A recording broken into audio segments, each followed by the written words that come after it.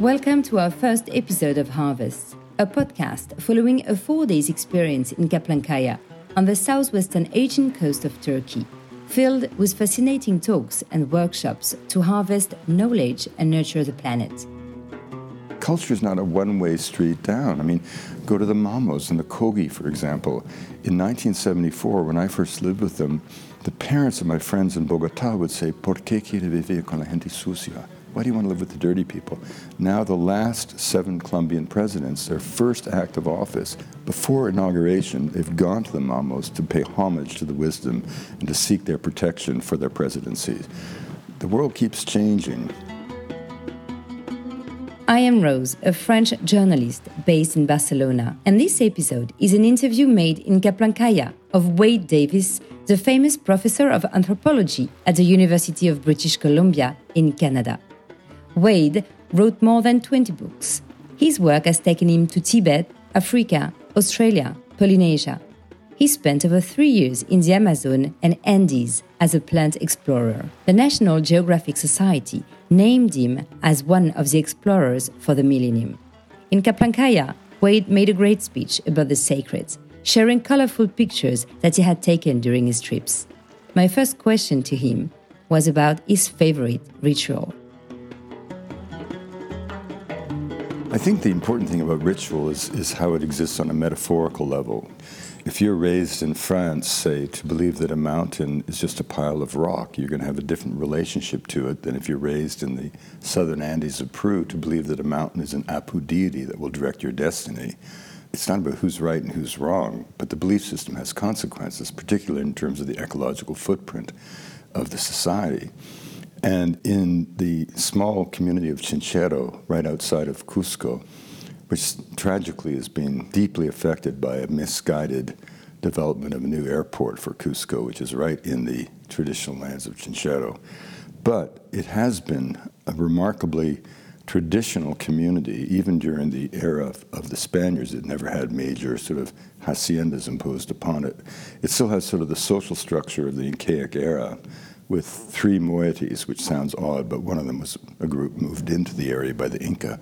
It was the site of the summer palace of Topa Inca Yupanqui, the second of the great Inca rulers. There were only 3. The Incan Empire was less than 100 years old when it collapsed in the wake of the Spanish conquest. But in that community, once each year, the fastest young boy in every hamlet is given the honor of becoming a woman. And he puts on the clothing of his mother or his sister, and he becomes known as a huaylaca, which in Quechua is a pejorative term for a woman who doesn't look after her family.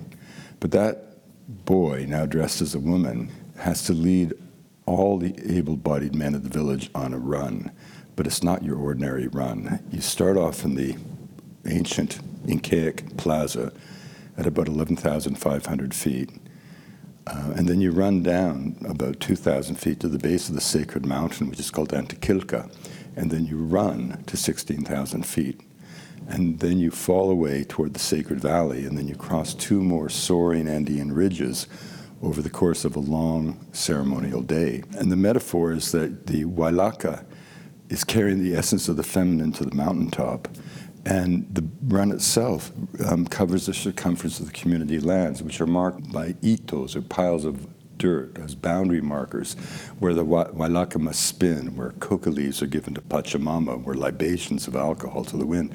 And the metaphor is that you go into the mountain as an individual, but through sacrifice, and exhaustion, which in Latin sacrifice means to make sacred, you kind of emerge into a single community pulse that once again has affirmed its sense of ownership, but also its sense of fidelity and duty to the land itself. And at the age of 48, I became the only outsider, the oldest man ever to run the movimiento.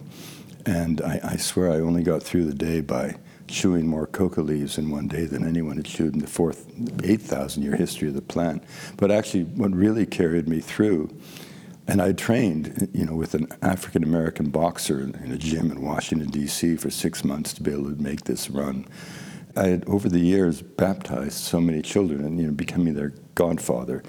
And that's really, in the Andes, it's a reciprocal relationship between the families. And so you by becoming un padrino, you're actually taking on the obligation to educate the children and for their moral well-being. It's a very important economic tie, to the family.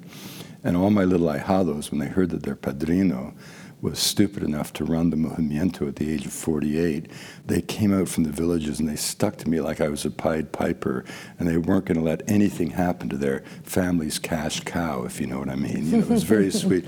But at the very height of the race, the community elders stopped the race to formally adopt me into the community, because I don't think any of them thought that I would actually complete it.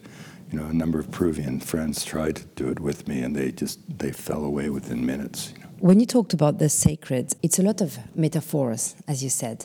Nowadays, people get a bit distant from the religion. Do you think we're struggling with the metaphors in our modern days? Well, I think this really touches on the heart of the matter, is that when we ask ourselves, what is it that really, we use this term indigenous people, and it's a term that's general to the point of inutility. I mean, we're all indigenous to planet Earth. It really doesn't, it doesn't really have a lot of meaning anymore, but we can clearly see a distinction between the way that, say, Western civilization, for lack of a better word, the Western paradigm, what we know to be the modern Western experiment, views the natural world from the way that most cultures seem to around the world. And the difference really goes back, I think, to Descartes. When we tried, quite legitimately and almost essentially, and this was the birth of modernity, to liberate ourselves from the tyranny of absolute faith in Western Europe. And Descartes comes along and says all that exists is mind and material. In a single sort of phrase, he deanimated the world, and to the point where Saul Bellow would say, science made a house cleaning of belief. And as we swept away magic and mysticism, we also swept away metaphor. And so the idea that the flight of a bird could have meaning was ridiculed, right? And at the same time, we liberated the individual from the collective. And that was kind of the sociological equivalent of splitting the atom. I mean, you don't think twice. You just described to me before we started the podcast the 7 incredible corners of the world where you and your wonderful family had lived. Well, think of how unusual that is, the history of humanity. And so I think that really, one of the things, when we gave up metaphor, and the world became deanimated, the world became just a stage set upon which the human drama unfolded. And as a result of that, if we see ourselves in an inanimate space, a mountain's just a pile of rock. A forest is just cellulose and board feet. And so, when I was a kid growing up in the west coast of British Columbia, I was a logger. I was cutting down trees that you just couldn't believe, the cathedrals we were cutting down. And we didn't really think that much about it, right? It was work. And yet my friends in the Kwakwaka'wakw or the Haida or the Nishka or the Tahltan or the Nucha, they saw those forests as the abode of Hukuk, in the case of the Kwakwaka'wakw, and of Hukuk and the crooked beak of heaven, and the cannibal spirits that they would have to embrace during the Hametz initiation so that all could bring order to the world, right? Well, it's not a surprise that the way they thought about the world allowed them to live with the most modest of ecological footprints for thousands of years. And it's not surprising that the way I was taught to think about the forest led to their destruction in 2 generations. And so metaphor really has a consequence. And so when we look around the world, we actually see that most societies base their fundamental relationship with the natural world not on extraction, but on reciprocity, some basic iteration of something kids learn, in school. The earth owes its bounty to us, but we in turn, therefore, owe our fidelity to the earth. Now, that sounds like almost something you'd teach a child in kindergarten, but it's actually a pretty profound notion, and it plays out in very specific ways. The Barasana, the Makuna, peoples of the Northwest Amazon of Colombia, in a way, their most profound cultural intuition is the absolute conviction that plants and animals are just people in another dimension of reality. Well, what does it mean to say, is that true or not? It doesn't matter. If you believe that, it's going to make for a different kind of person. The Kogi, the Arahuacos, the Wiwa, of the Sierra Nevada de Santa Marta in Colombia, 500 years after the conquest, society is still dominated by ritual priesthoods, the training for which is extraordinary.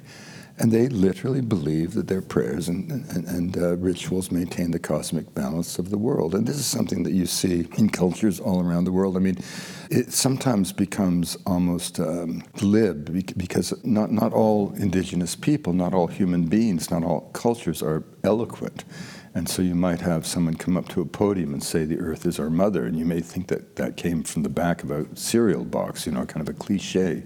That's what they think, But what I've tried to do in my work is to go to the cultures where their practices and beliefs demonstrate that conviction as opposed to words accounting for it, if you know what I mean.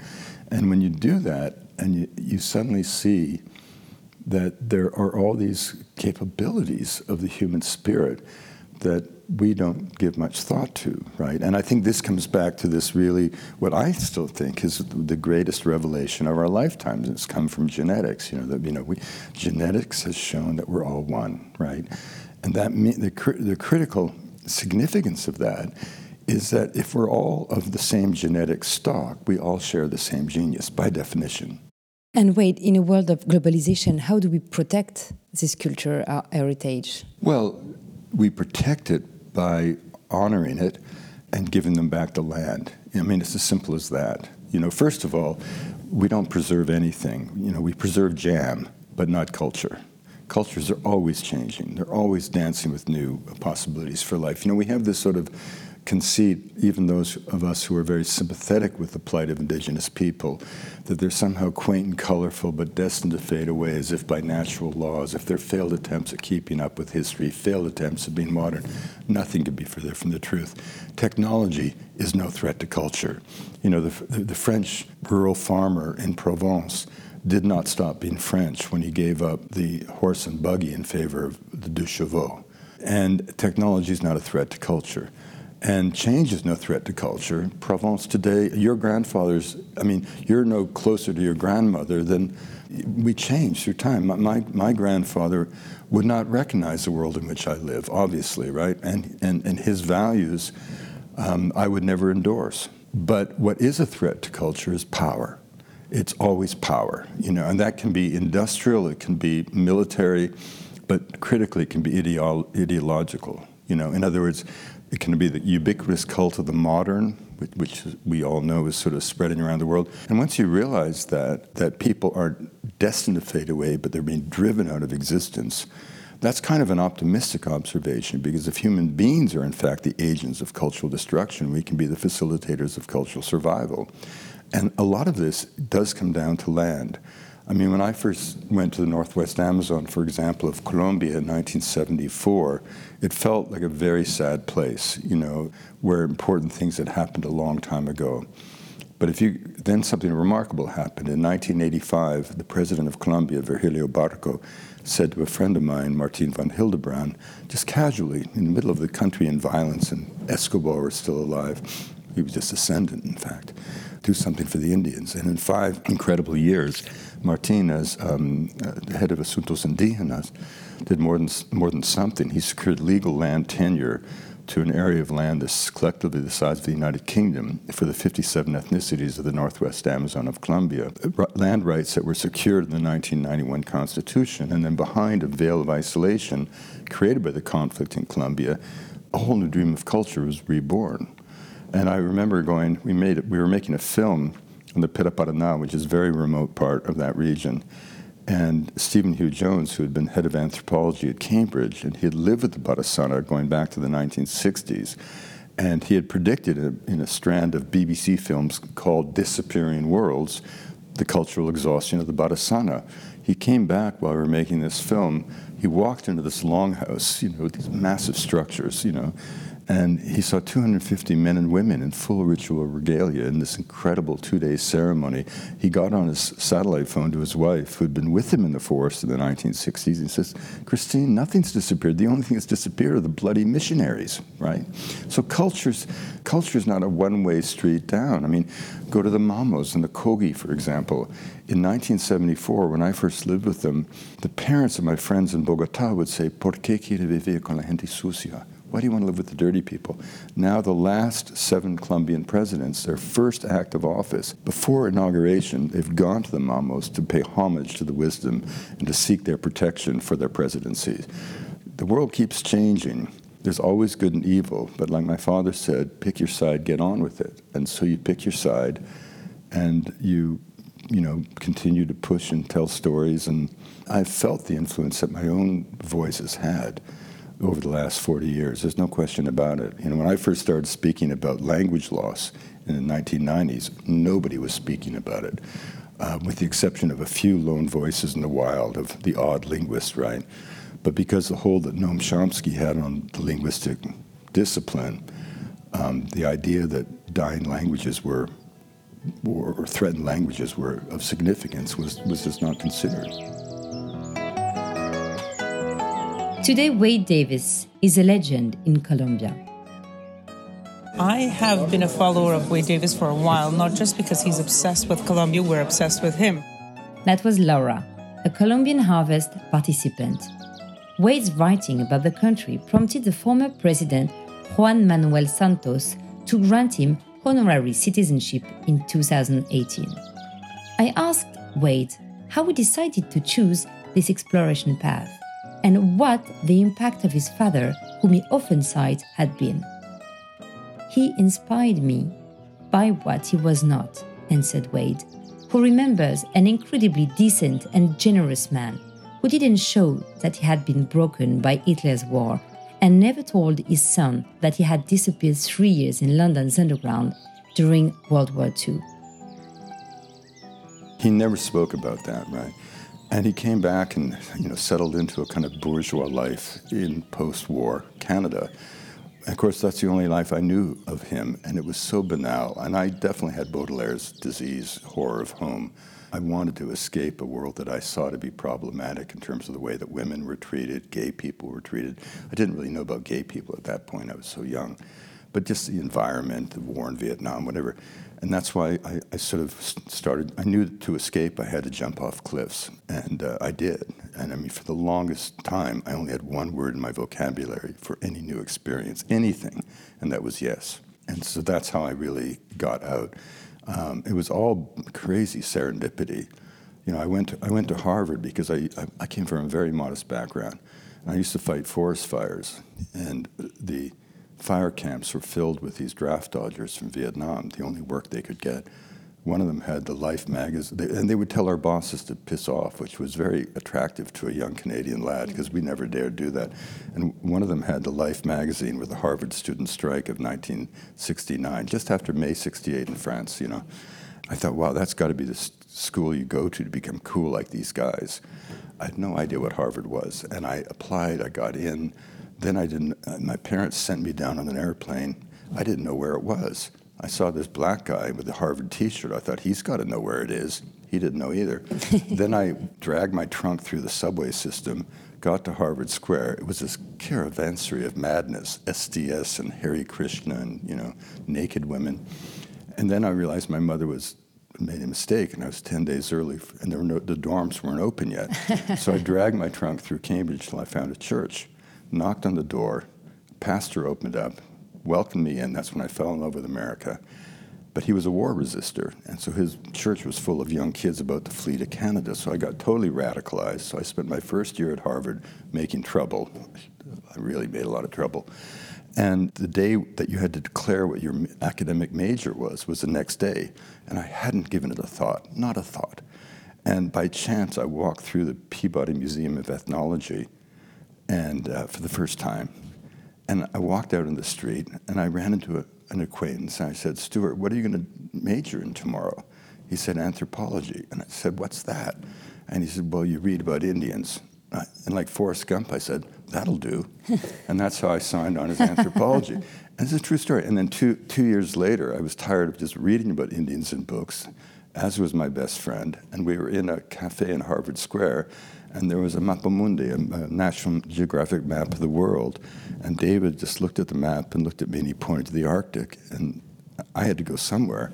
My hand lifted and hit the Northwest Amazon of Colombia. If it had hit Italy or France, I might have become a Renaissance scholar. Incredible. But then, having decided to go to the Amazon, there was one man to see, the legendary Richard Evans Schultes, the man who sparked the psychedelic era with the discovery of the magic mushrooms. And so I knocked on his fourth floor door. And this is a man, for whom mountains had been named in South America. And I just said, I've saved up money in a logging camp. I want to go to the Amazon and collect plants. He didn't ask me a single question. He just looked up from a mound of specimens through his antiquated bifocals and said, well, son, when do you want to go? And 2 weeks later, I was in Colombia. I mean, that's how my life has unfolded.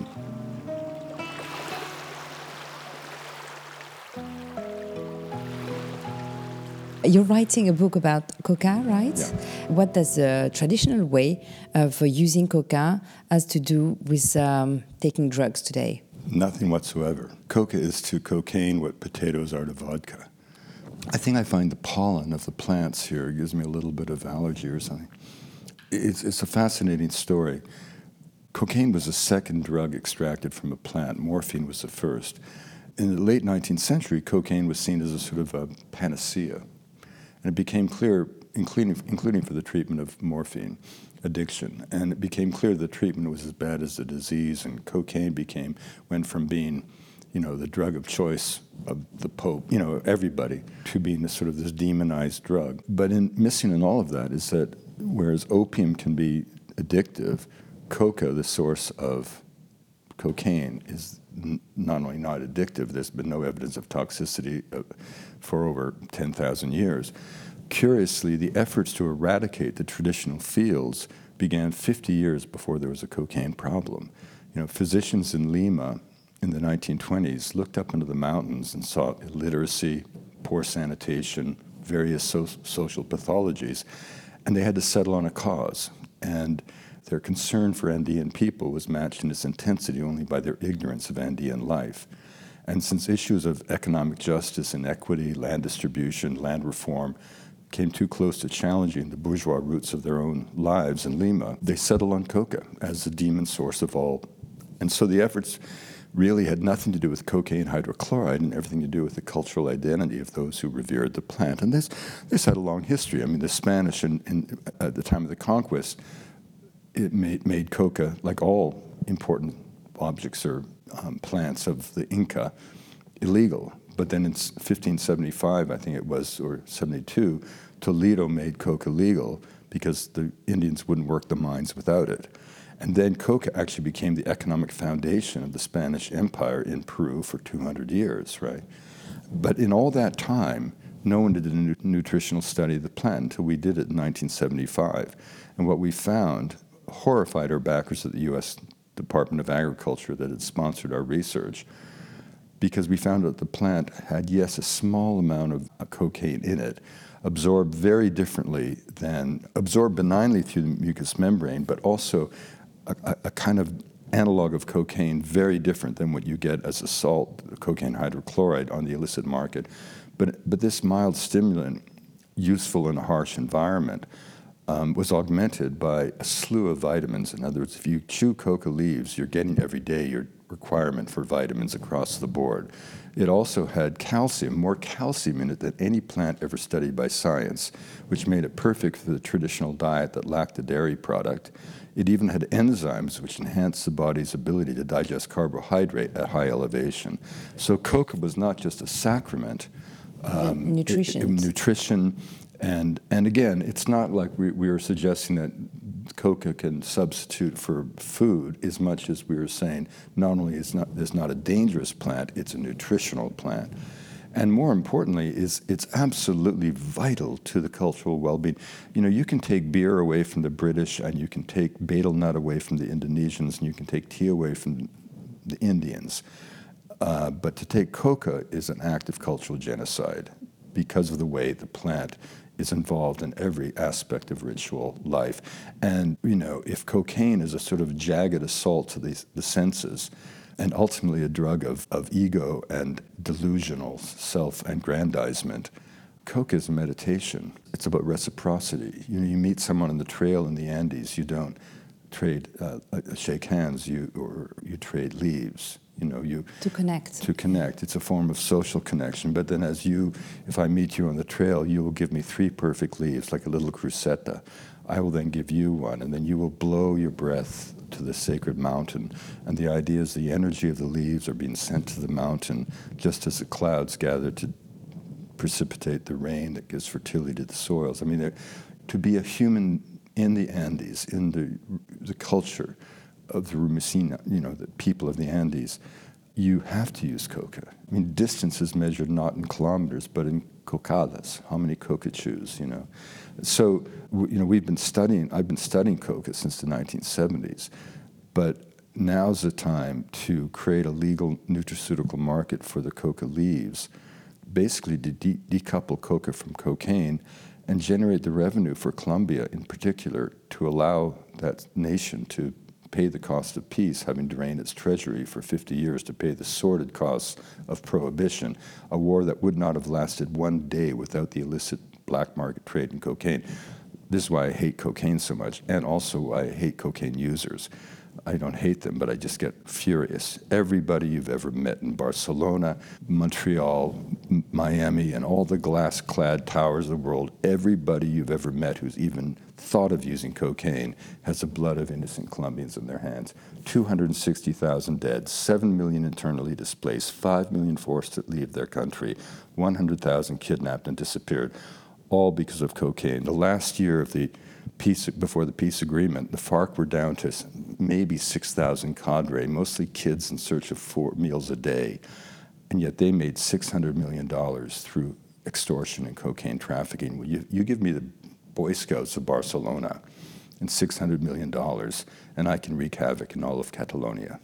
How would Americans feel if Canada had patterns of drug consumption in bars and boardrooms across the country, laws that made possible the black market trade, but sanctions that did nothing whatsoever to curb that trade, such that 85 million Americans would be forced out of their homes? Well, that's what happened to Colombia. And so what we need to do is help Colombia pay the cost of peace. The peace agreement had 578 clauses to it, $45 billion, right at the time when oil prices dropped. 2 million refugees pouring into Colombia to escape the regime of Maduro. What's happening on the Mexican border? The Americans are putting mothers and children in cages, right, who come up from Central America, disrupted by the same cocaine trade and the legacy of America's foreign intervention in the 1980s in those Central American countries. And does Colombia put the Venezuelans in jail? No. They welcome them, they house them, they feed them, they give medical care, put their kids in school, and even give them overnight, everybody, the right to work in Colombia. No country's been so generous, so it's time the world became a little bit more generous with Colombia.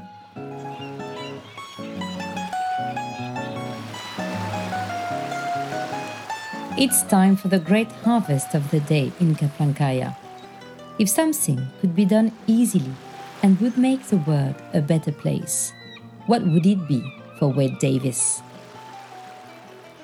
Simply recognizing the revelations of genetics. The scientists, men and women to whom we owe so much and with whom we give so much of our faith and confidence, have actually told us something wonderful. They've proven in our lifetimes that race is an utter fiction. They've shown that we're all brothers and sisters, that we all really are one people, all descendants of African ancestors, all descendants of those who stayed in Africa and those who walked out of Africa 65,000 years ago to bring the human spirit to every corner of the habitable world. And if we recognize that we're all connected, it also means that every society shares the same genius. And how that is expressed is simply a matter of choice and orientation. There is no hierarchy in the realm of culture. That old Victorian idea that we have to put to bed and kill is the idea that we somehow went from, in an evolutionary sense, from the savage to the barbarian to the civilized of France, with London sitting at the apex of a pyramid that goes down the slopes to the cold savages of the world. Well, that idea that was so current in the 19th century is as irrelevant to our lives today as the notion of clergymen in that distant century who believed with all sincerity and certainty that the earth was but 6,000 years old. You know, in the stunning affirmation of the human spirit, science has proven it to be true. The insights of all philosophers, all sages, all holy men and women through all time who have intuited the obvious, that human beings are as one. And if somehow that can get beyond the literature and into the actual zeitgeist of the consciousness of humanity, in the same way perhaps that the vision of the Earth from space that only came to us in 1968, when I was already a young teenager, and that vision of the Earth from space has transformed everything. If only this revelation of genetics could be seen and have the same influence, then I think it would be at the very least, a positive step forward for all of humanity.